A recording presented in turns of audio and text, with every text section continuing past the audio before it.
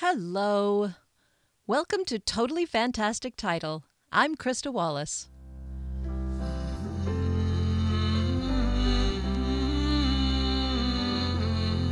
Dear listeners, thanks for coming on this wild ride with me. 18 weeks, which whipped by. We've reached the final chapter of Gatekeeper's Key already, but it is not the final episode of TFT.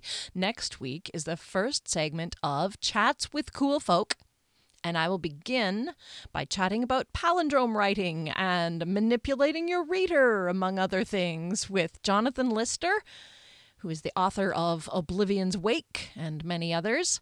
That will be followed by a couple other chats with cool couples, and then I will begin Gatekeeper's Deception.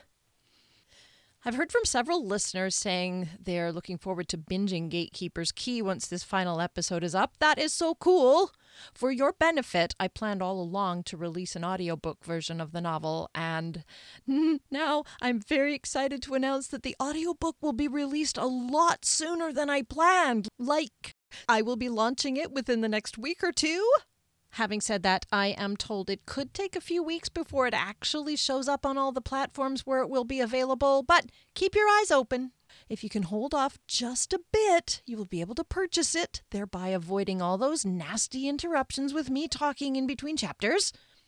By doing so, you will also support my art, and I will be grateful beyond words. But if you can't wait, binge away. I'm also preparing the release of a short story audiobook, which will be the first of many. Now, I won't keep you from the final chapter any longer, except to say that if you stick around after this episode, you will hear a little teaser from Gatekeeper's Deception. Oh, and one more thing. Thanks for listening.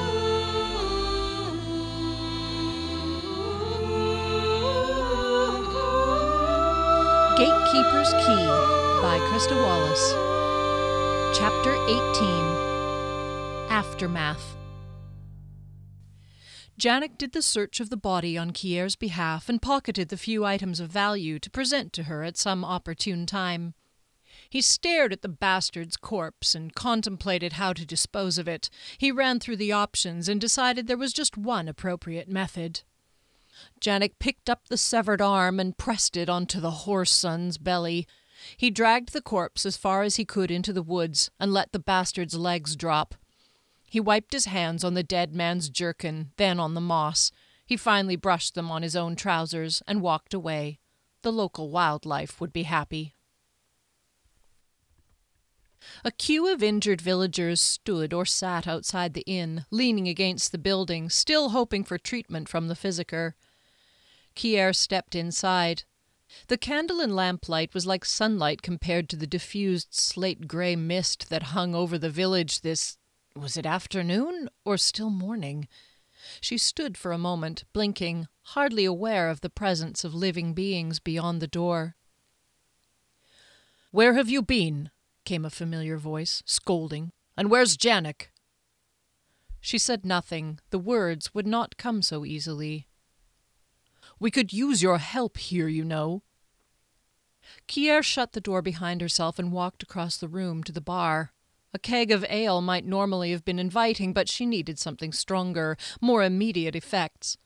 She picked a half-full bottle from among the row on the shelf, grabbed a glass, and sat down in a corner booth, her feet up on the bench. She was aware of the surrounding silence and felt several sets of eyes on her, but the sensation was not strong enough to penetrate her mood, and she ignored it. The cork yarded out, she poured, drank, poured again, drank, and soon a heady warmth seeped into the chill of her muscles and mind. She poured yet again, and leaned her head back against the wall, eyes shut.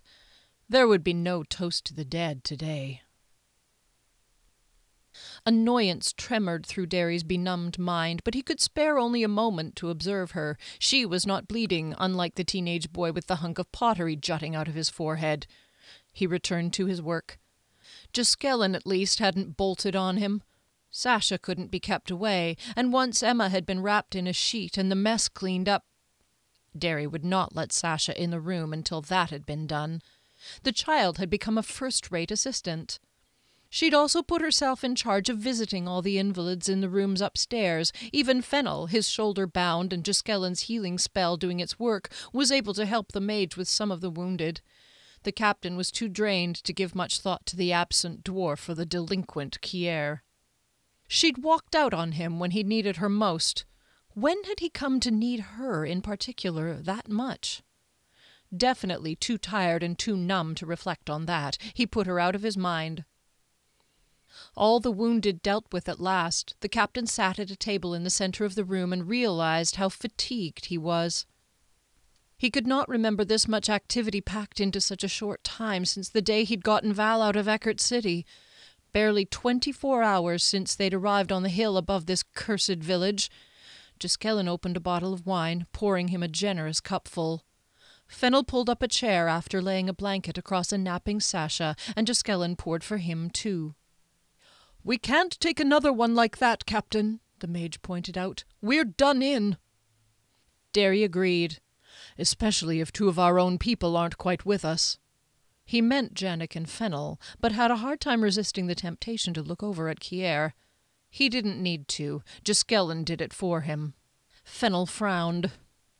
"Perhaps Fennel and I should go talk to Magistrate Dillon," Jyskelin said. "Try to find out if the bastards behind this have sent him another message yet, or give him one of our own. No more fighting." "That's an idea," Derry said. "No need." Derry turned his head. Kier looked so utterly spent. He could not fix on whether she more closely resembled Theris, the goddess of the air, or Kowaldor, the god of death. She poured another drink from her bottle and downed it. The alcohol seemed to boost her determination. "No need." "Do you care to explain?" Derry heard the authoritative tone in his voice, adopted automatically now that he sensed he was about to hear what Kier had been up to. She pushed herself to her feet and stood at attention, looking over Derry's head at the wall beyond. "The perpetrator was Ronav Malachite. I figured it out and went to find him." Derry had a bad feeling. "And?" Kier's voice was calm and strong. "He's dead." Fennel and Jyskelin exchanged looks. Derry got to his feet and approached her. "Kier?" he asked hopefully. The door opened, then clicked shut. "I killed him, Derry." A pit opened in Derry's belly. "Kier, was it self-defense?" She clenched her teeth and still did not meet his eyes. "Was it self-defense, Kier?" he insisted. "No, sir." And now she glared at him. "I went down, called him out, and I killed him. He suffered. I killed him, and I enjoyed it." Derry's heart fell into the pit. "That's where I went," she pressed, her pitch rising. "I did not go to capture him to bring him before Val for judgment. I went to kill him." Janek stepped up. The captain was replete with sadness. "You know what I'm going to have to do now, don't you?" Kier looked at him defiantly. "Whatever." Derry breathed out a long exhale. "Kier Halidin, I regret that I must—" "Don't do anything foolish, Captain," Janek warned. Derry snapped his gaze over to the dwarf. "We've all had a rough go today, Captain," Janek said. "We've all had to make choices, tricky ones. It's all about choices, Derry." Derry could not avoid a glance over at the sheet-wrapped form in the corner. His whole body ached. But Janek was right. The dwarf walked away, leaving Derry to look back and forth from the dwarf to Kier and wonder what had passed between the two of them. He looked into Kier's dark green eyes and saw that they weren't defiant, but troubled. She was experiencing her own pain. No words came to his lips, but he nodded his understanding. Her body sagged. He reached out to touch her. She raised her eyes again and shook her head slowly. "You didn't kill them, Derry. Not your fault." He released an involuntary choking sound. How did she know? His body sagged. Later they sat in a cozy group, feeling, for the first time in ages, serene. The dwarf went to his belongings in the corner and brought a bundle over to their table. He tossed a few daggers down, as well as 3 coin pouches and a quiver of arrows for Fennel. There was also a half-decent pair of wool socks. "Didn't have a chance to give these to you after we hacked the dead men into the temple last night," he said to Kier. "Wasn't much of any quality. In the pocket of one of my fellows was this little trinket, though." His eyes gleamed as he held up a polished stone that twirled as it dangled from a chain. "That's pure jade, if I'm not mistaken. It's a beauty. You have my word as a dwarf and a warrior that this was found on the body of one of the men I killed," he added, with a look at Kier, aware that it appeared he had taken the one item of value from the dead men. Kier shrugged. "I trust you." A look of astonishment passed among Derry, Giskelin, and Fennel. Kier smiled and lowered her eyes. Janek snorted. "There was one other thing, Kier," Janek said. "I found this pouch on Ronav. It was tucked up inside his armor, just under one arm." He handed her a leather pouch. It was padded with sheepskin inside.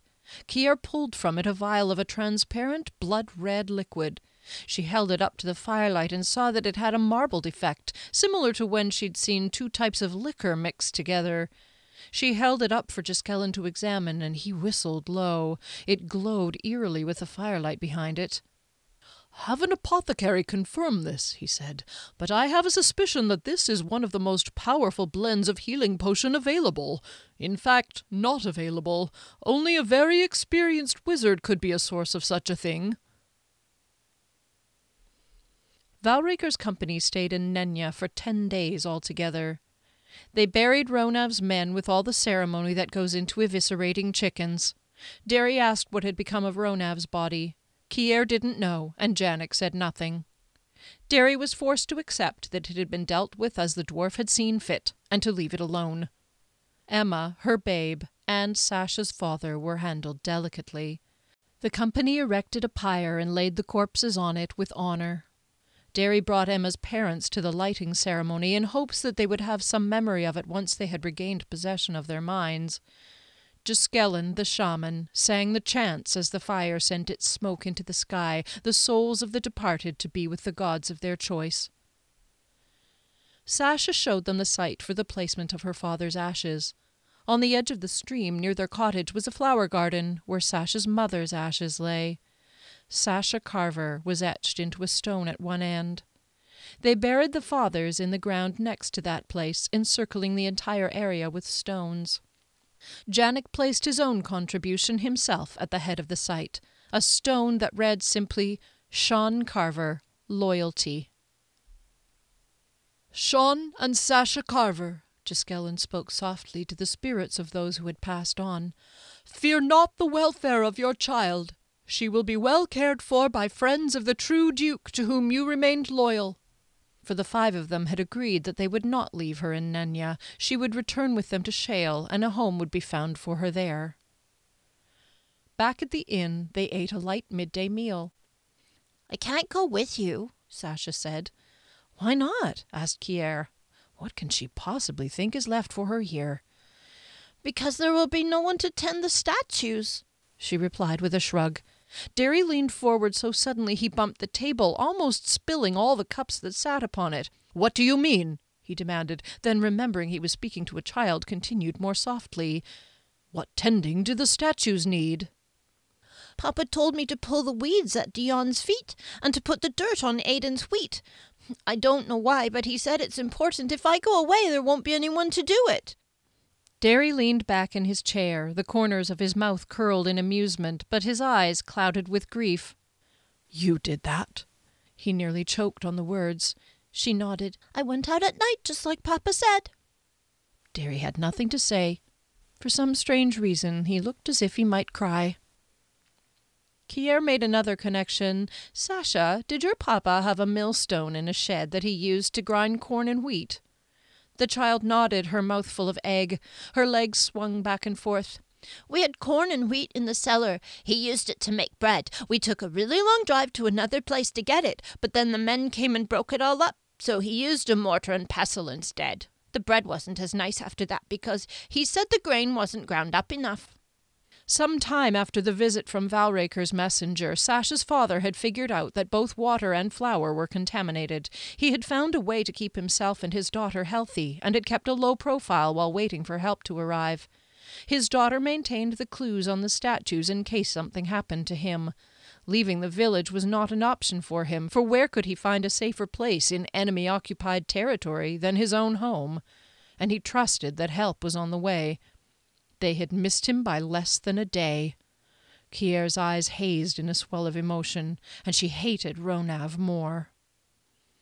Derry leaned over and took the girl's wee hand in his large one. "You have done very well, Sasha. The work you did helped us to discover what was ailing the people in your village, and now everyone is going to get well again. There is no longer a need for you to tend the statues." "Oh, that's good," she sighed with relief. "I really wanted to come with you." There was one more burial.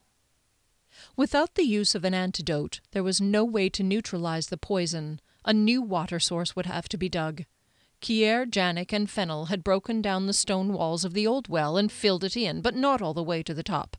Giskellen chanted and sang as Derry laid the ashes of Emma and her son in the well and covered them with earth. Fennel planted a fir sapling he had retrieved from the woods, and they filled the dirt around it until it was level with the ground again. Then Kier and Janek erected a low fence around the area.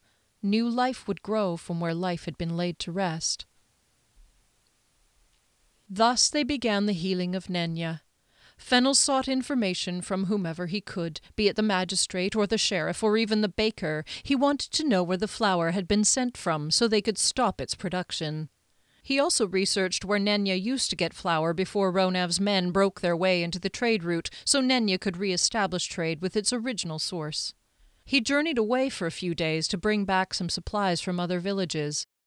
Derry and Kier collected sacks of tainted flour from the villagers and tried to tell the story of what had happened to anyone showing signs of lucidity. In the meantime, Janek and Giskellen dug a new well at the other end of the square from the old one. It was far enough away to be out of reach of any contaminated seepage. Progress was slow, however, because of Giskellen's refusal to pick up a spade. The hole was 3 feet wide and as many deep, and Janek's back was already sore from the labor, but the mage stood to one side, head tipped skyward, and murmured to himself. His long, delicate fingers alternated between crossing through each other and touching lightly at the tips. "Your hands would be a lot more useful if you would apply them to the task we have been given," Janek growled at his friend with sarcastic formality. The mage stopped murmuring and opened his eyes, glaring starkly back at the dwarf in the hole. "Marvelous! You have just destroyed my concentration, and now I shall have to begin again." "Begin what? I've done a fairly thorough beginning on my own here, and I could use some help."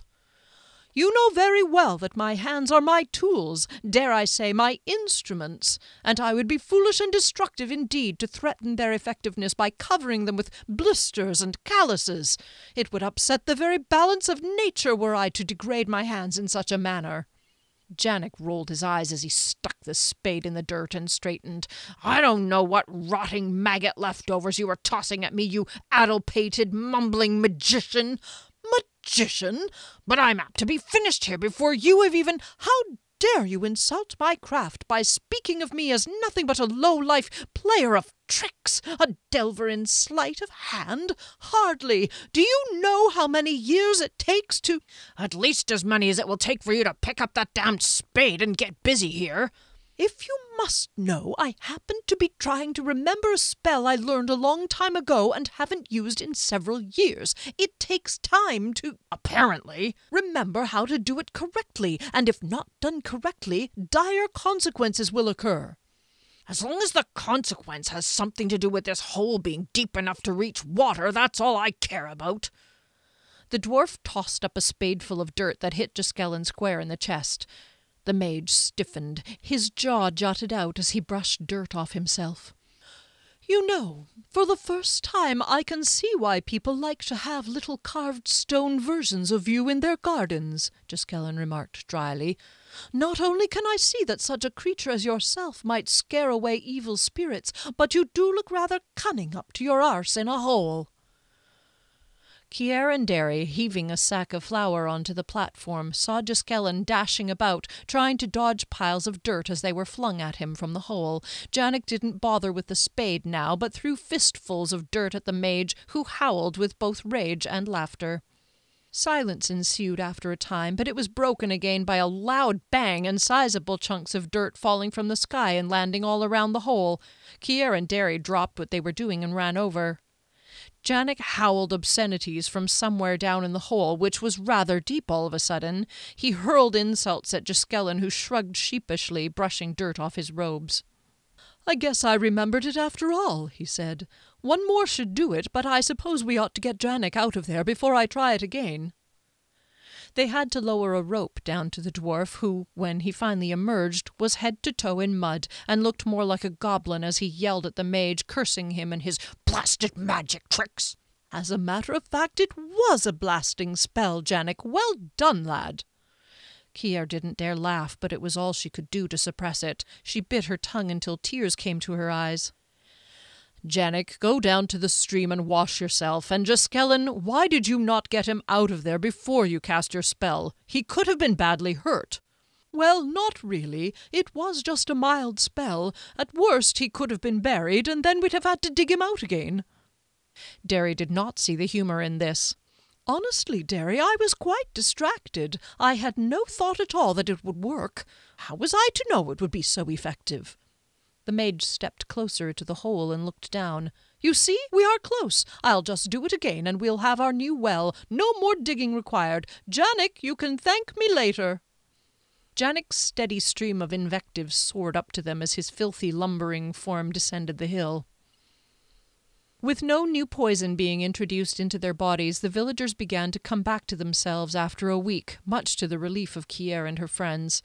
Derry's concern about long-term effects had not abated, but they did all they could to ensure the welfare of the villagers. The victims began to understand just what had been done to them, and could take steps to re-establish themselves. Kier put her upbringing to good use, helping a few families with planting and sheep shearing. Derry promised Peter Dillon to send a shipment of supplies, including flour, once they reached Shale. The village cleric spoke with Derry, who told him all he could about what had happened to them all. The cleric promised that he would involve Nenya's healer, and together they would counsel the rest of the villagers to help them through the anger and bitterness they would feel very soon. Baird, the innkeeper, set himself the task of bringing his establishment back up to its usual standard. He was quite mortified that Lord Valraker's ambassadors had been staying there amongst filth and negligence, and made it up to them by making the place fairly sparkle in short order. One evening the group returned and were greeted by a cheery fire in a tavern that smelled no longer of dust and mildew, but of fresh straw and wood oil. The salty aroma of frying pork sizzled its way from the kitchen, and Baird drew the meat a pint of ale, then uncorked some wine and poured out 6 cups. "Nenya will be forever grateful to you for all you have done," he said sincerely. "I drink to you 5 and to your lord. May he return to his homeland while I still have my youth to be a part of it." They drank and toasted Baird and all of Nenya, wishing them a speedy recovery. Once they were satisfied that Nenya would thrive on its own, the company felt their presence was becoming a burden and prepared to leave. The whole population of Nenya came out to see them off. Some wished they could stay and see the village back on its feet, but Derry reassured them that he would have Lord Valraker send another group of emissaries in a month or so to see how they were faring. One of the men who had attacked Kier in the riot came to apologize, saying it weren't too gentlemanly. The storekeeper gave Sasha a kiss. "Come visit us some day, child, and show us what a grand lady you have become." Then she pressed something into Sasha's hand and turned away. Sasha opened her palm to see what she had been given. It was a shiny hair clip made of brightly painted wood in the shape of a bow and arrow. The arrow was the sturdy stick that pushed through the bow to hold the clip shut and the hair in place. Sasha showed it to Kier and Fennel, grinning from ear to ear. Kier turned it over and saw that carved into it were the initials SC. A lump formed in her throat. "I'll tell her about that later." Fennel lifted Sasha up onto Layout's back, and at last they were off. They waved amid a chorus of hurrahs. When they reached the hilltop from which they'd first glimpsed the decrepit village, Kier turned around for a last look. Already the village showed signs of new life. They had been away nearly a month, and spring was in full bloom in the Duchy of Shay.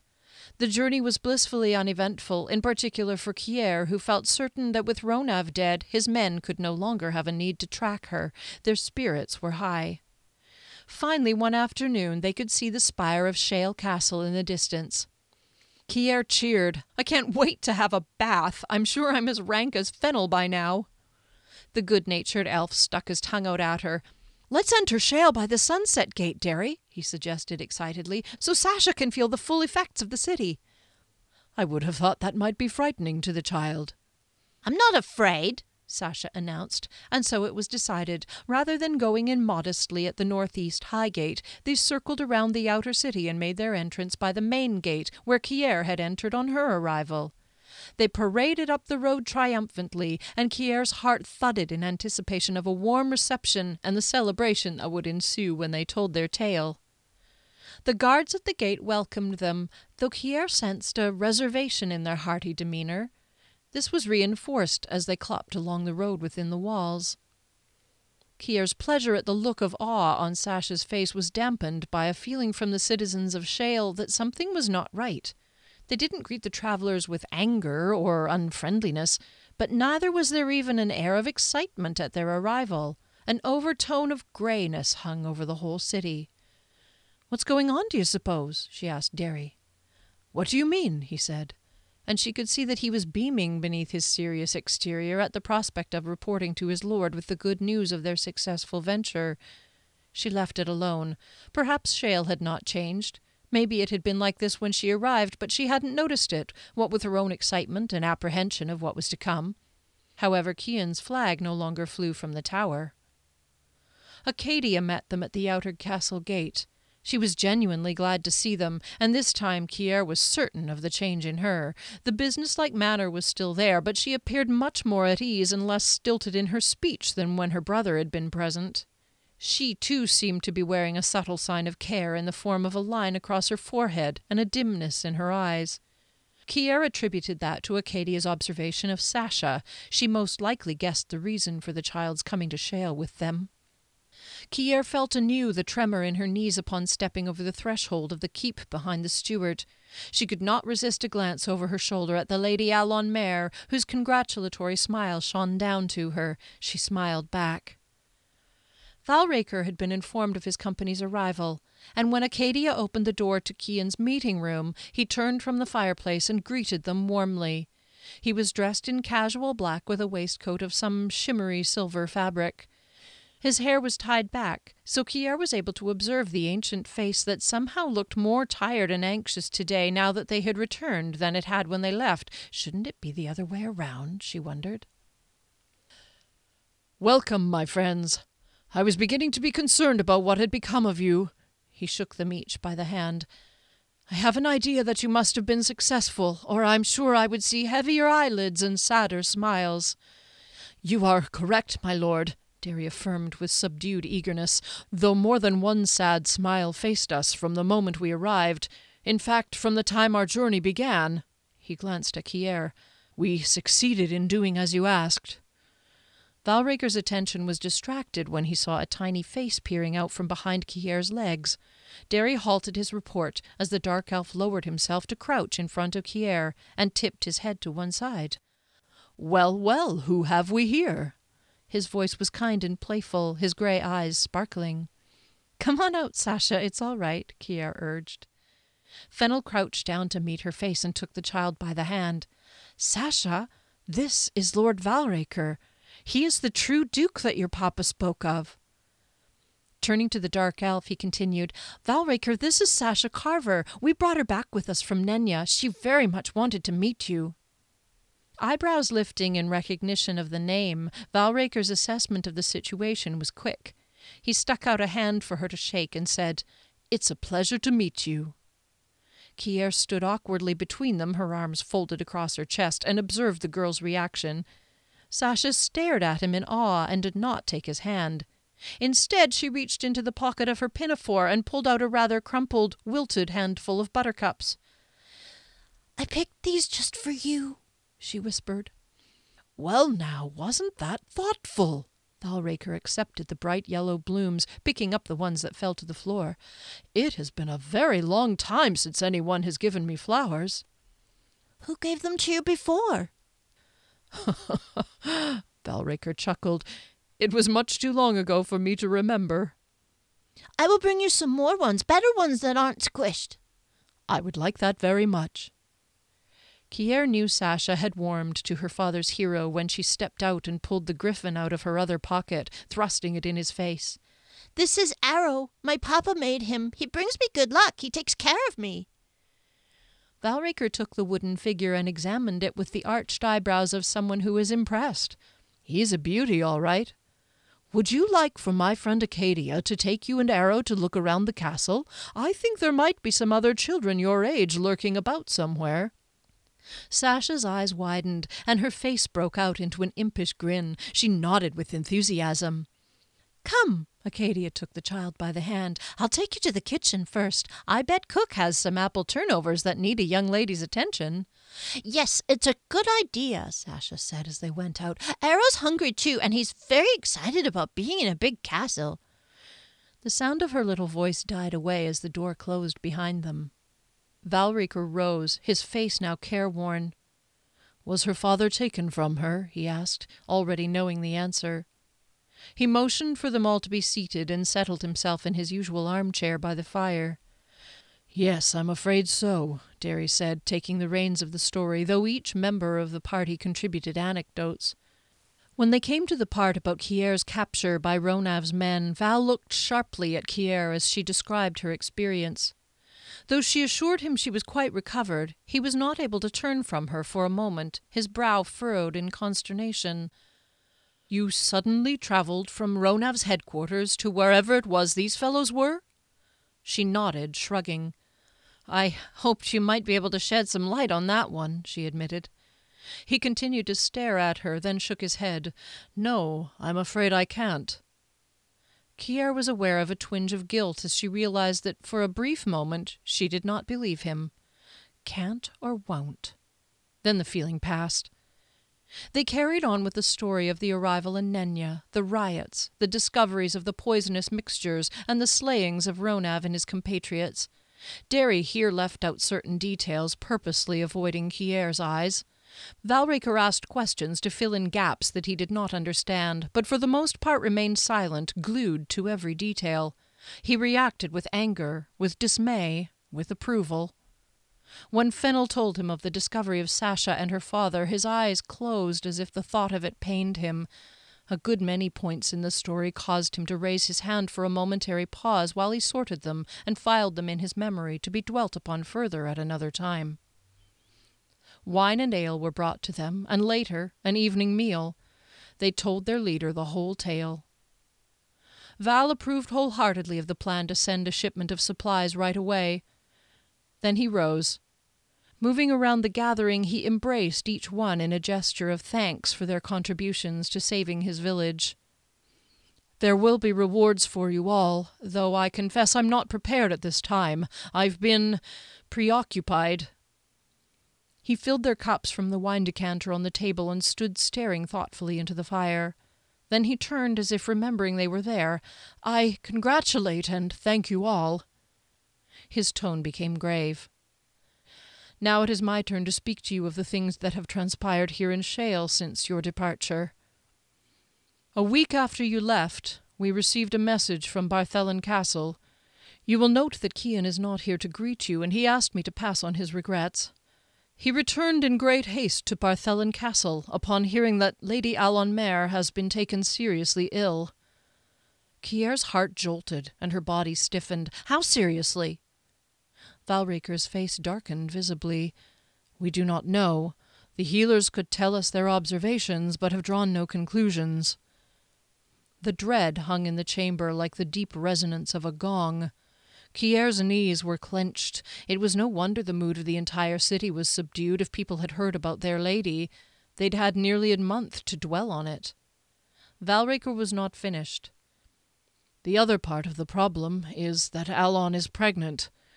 This illness is threatening her life, so of course—" Here he turned away again, and Kier saw his shoulder blades contract, controlling the emotion that surged. "There must be something we can do," Kier spouted hoarsely. "Do the healers not have any ideas?" All 5 watched their leader. Valraker composed himself. "There is one idea." "Well, let's have it," Kier said. The dark elf contemplated her. "I confess I'm moved by your depth of feeling for a dear friend of mine, though you have never met her."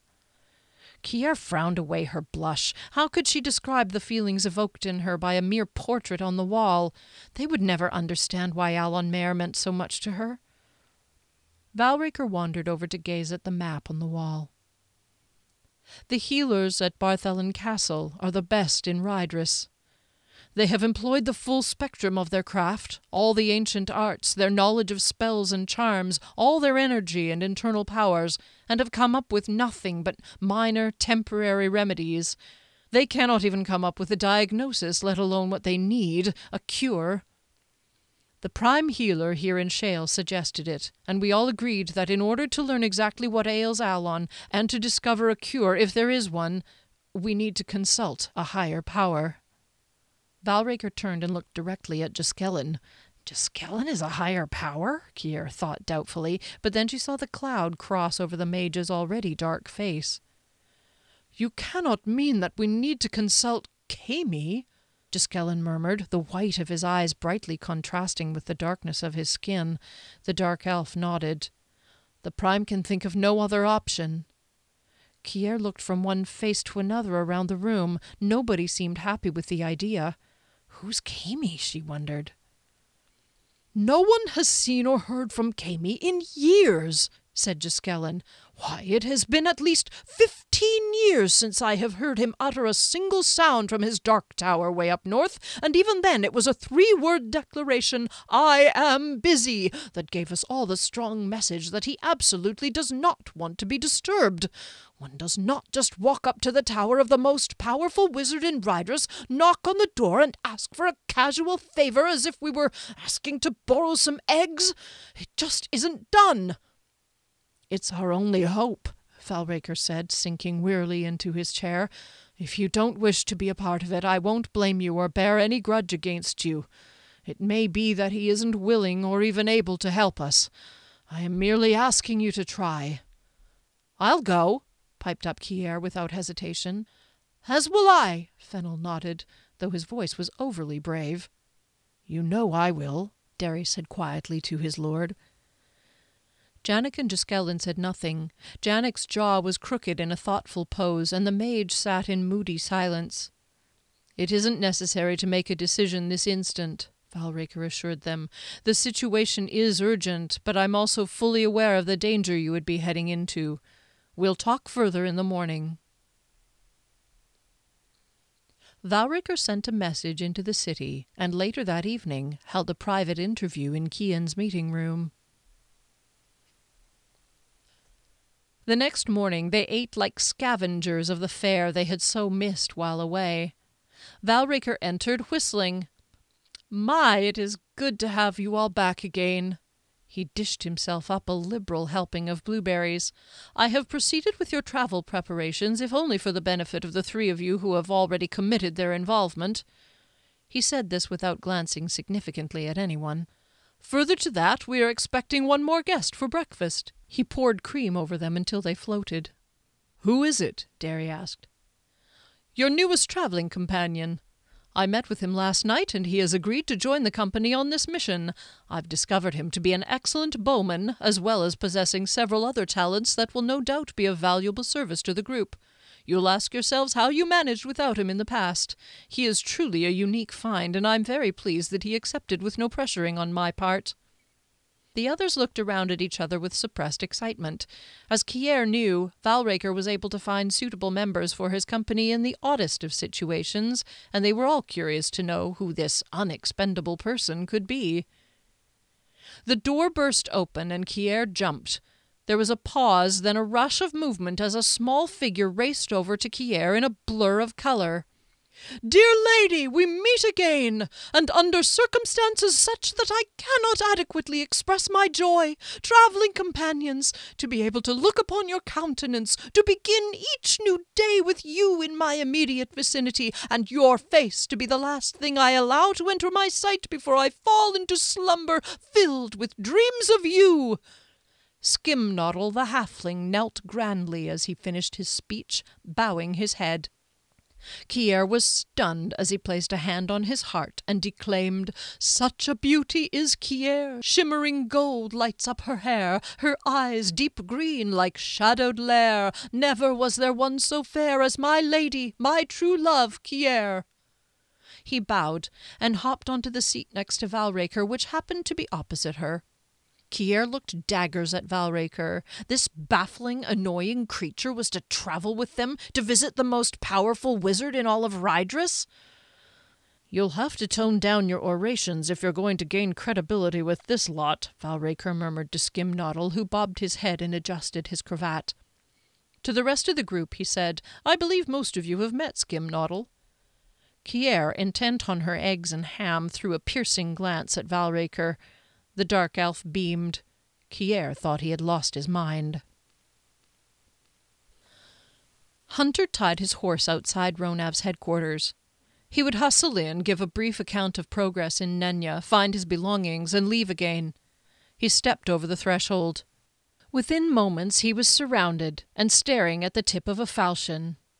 He considered it, ascertaining that it was not getting any closer, then raised his eyes. He met the narrow stare of its owner, the one named Hugh, but whom they thought of as Hugh because of his woodcutter style with his enemies. "Now here's a pretty scenario," Hugh said. "You came straight out of nowhere and got yourself in real deep with Chief Ronav of a sudden, and after one job now, you're the only one what comes back. I imagine there's a story there." Hunter eyed him levelly.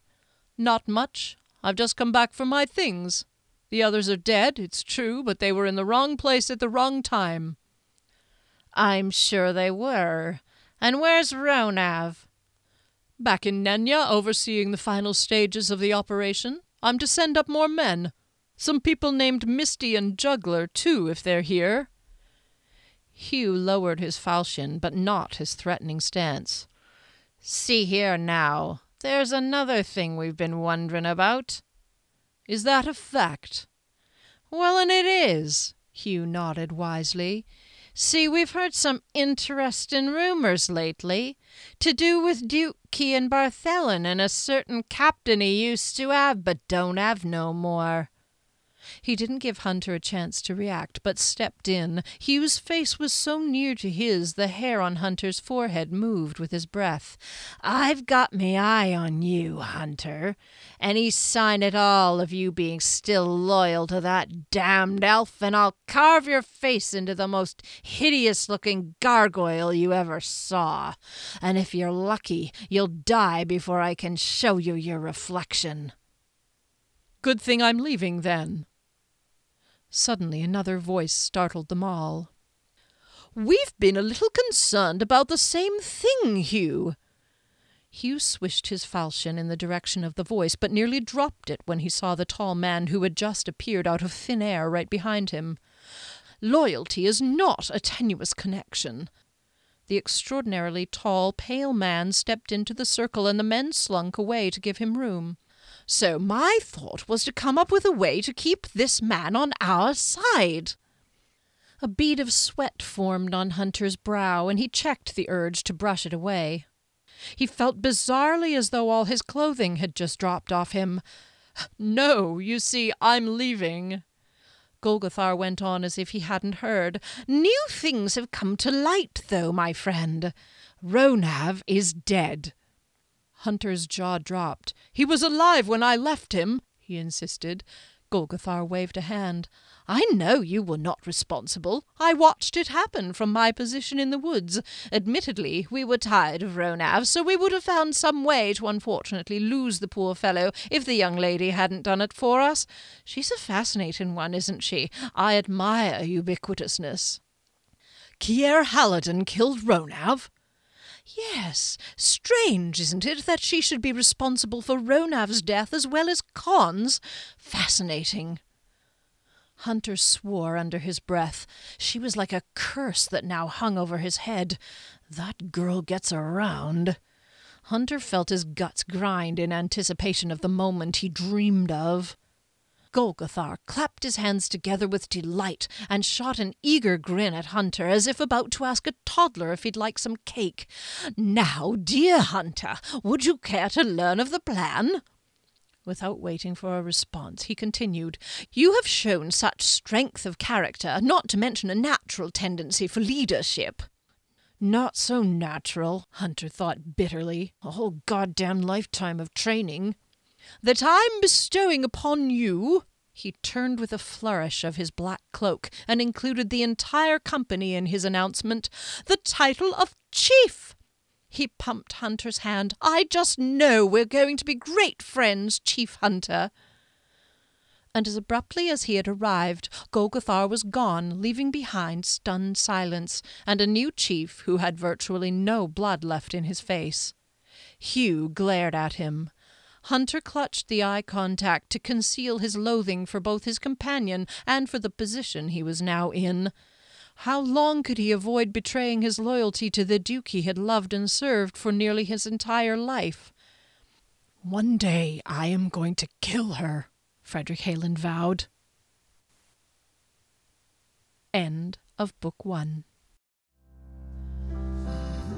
Stay tuned for a short excerpt from Book 2, Gatekeeper's Deception. Thank you to my family, Matt, David and Heather, and Maggie. I really, really appreciate you. Thanks to David and Sharon, and thank you to the original 6. Gatekeeper's Deception by Krista Wallace. Excerpt from Chapter 1. Valraker shook Derry's hand. "I want you to know how much I appreciate your success in Nenya. It means a lot to me. I'm sure you understand that." "Yes, absolutely." Derry looked at him hopefully. He refilled their wine. "Very few injuries and fewer fatalities, excepting the perpetrators. What was it, 2? Derry shivered, though the room was warm. 3. Unfortunate. Valraker made himself comfortable in the armchair and gazed thoughtfully at the landscape painting that hung above the fireplace. "I'm disappointed not to be able to question Ronav. He'd have been able to provide us with invaluable information." "I knew it." Knowing what Valraker's wishes would be, Derry had given Kier a direct order to bring Ronav to him. Instead, she had obeyed some crazed instinct of her own and killed him. Derry had been infuriated with her. Kier was the last one to speak to him. It was hard to keep the bitterness out of his voice. "Perhaps you ought to ask her." "And that's another thing." Valraker nodded gravely, and Derry exhaled in relief at being able to finally speak of what he saw as his biggest failure on the mission, his lack of control of his own people, well, of Kier, and the resulting death of Ronav at Kier's hand. His lord's next words let him down. "Tell me again about Kier's sudden reappearance. She was gone for how long?" "All day." He unhappily but dutifully switched topics. "Taken by his men at sunrise, and full dark when she appeared at our camp." "And there was no way she could have known how to find you?" The captain shrugged, himself baffled by the strange affair. "We had travelled throughout the day and had not followed our planned route. I don't see how she could have known where we were." "And she was immobile?" Derry cringed at the memory. "They'd beaten and flogged her nearly senseless. There was absolutely no way she rode a horse in that condition. She simply reappeared out of nowhere." Valraker rested his chin in his hand and tapped the air with his foot. He stared ahead at some point in the middle distance, as if searching his mind for something to grasp. His jaw was tight, and he gave his head a small shake, dismissing some possible conclusion. Then he sat up straight and smiled. "Very interesting indeed. Was there anything else?" Taken aback, Derry opened and closed his mouth. He wanted to say, "I was hoping you had something else to say to me." He wanted to ask if this time he had done enough to satisfy Valraker's exacting criteria. "No, my lord," he added hopefully, "unless you had anything more." "Nothing, Captain, except to say again, thank you for freeing those villagers from a horrific fate." Derry rose awkwardly, confused and more than a little frustrated by his lord's interest in Kier's reappearance, but not her killing of the man responsible for that abominable manipulation of Valraker's people. Also frustrated by the abrupt dismissal, he bowed and exited. Kier sat on the stairs for a few minutes after saying good night to Fennel. She gazed up at the portrait of Alan Mair. Whatever it takes.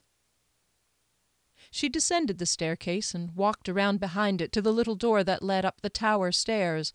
As she passed the door to the meeting room, it opened, and she was nearly blindsided by Derry. Upon seeing her, his face looked stormy as he carefully pulled the door to behind himself. "Did you have a nice talk?" she asked. "Oh, very nice," he said sarcastically, and went through the stairwell door. "What does that mean?" She hustled to keep up with him on the stairs. "It means, even with the success of that mission, even though we eradicated a problem that would likely have spread throughout all other duchies, even though we saved those poor people from mindlessly killing each other." His voice caught as his intensity increased. She ran to catch up with Derry's long strides. "What about it?" "I thought I had done it this time. Everything he wanted of me. I thought surely this time I had impressed him." "Of course you impressed him. You saw his face." Derry stopped on the landing at the second level. "Not enough, Kier. He did not offer me a knighthood." He continued up the stairs. Kier rolled her eyes and followed. "He's hardly had time to take a breath since we told him everything that happened. Plus, he's got Cian and Alan Mair on his mind. Maybe tomorrow or the next day." "I doubt it." "He's your mentor. Can't you ask him why?" Derry flung open the door at level 3 and stopped again. He didn't look at her as she caught up to him. He gripped the door handle. "I know exactly why. He didn't offer me a knighthood because I'm not good enough, because he wanted me to bring the perpetrator to him for questioning, and we both know why I didn't do that, don't we?" It would have been less painful if he'd kicked her in the gut and knocked her down the stairs. He went out and slammed the door, leaving her alone. She heard his bootsteps echoing down the corridor. Val hadn't given Derry a knighthood, and it was her fault. Kier sank against the stone wall.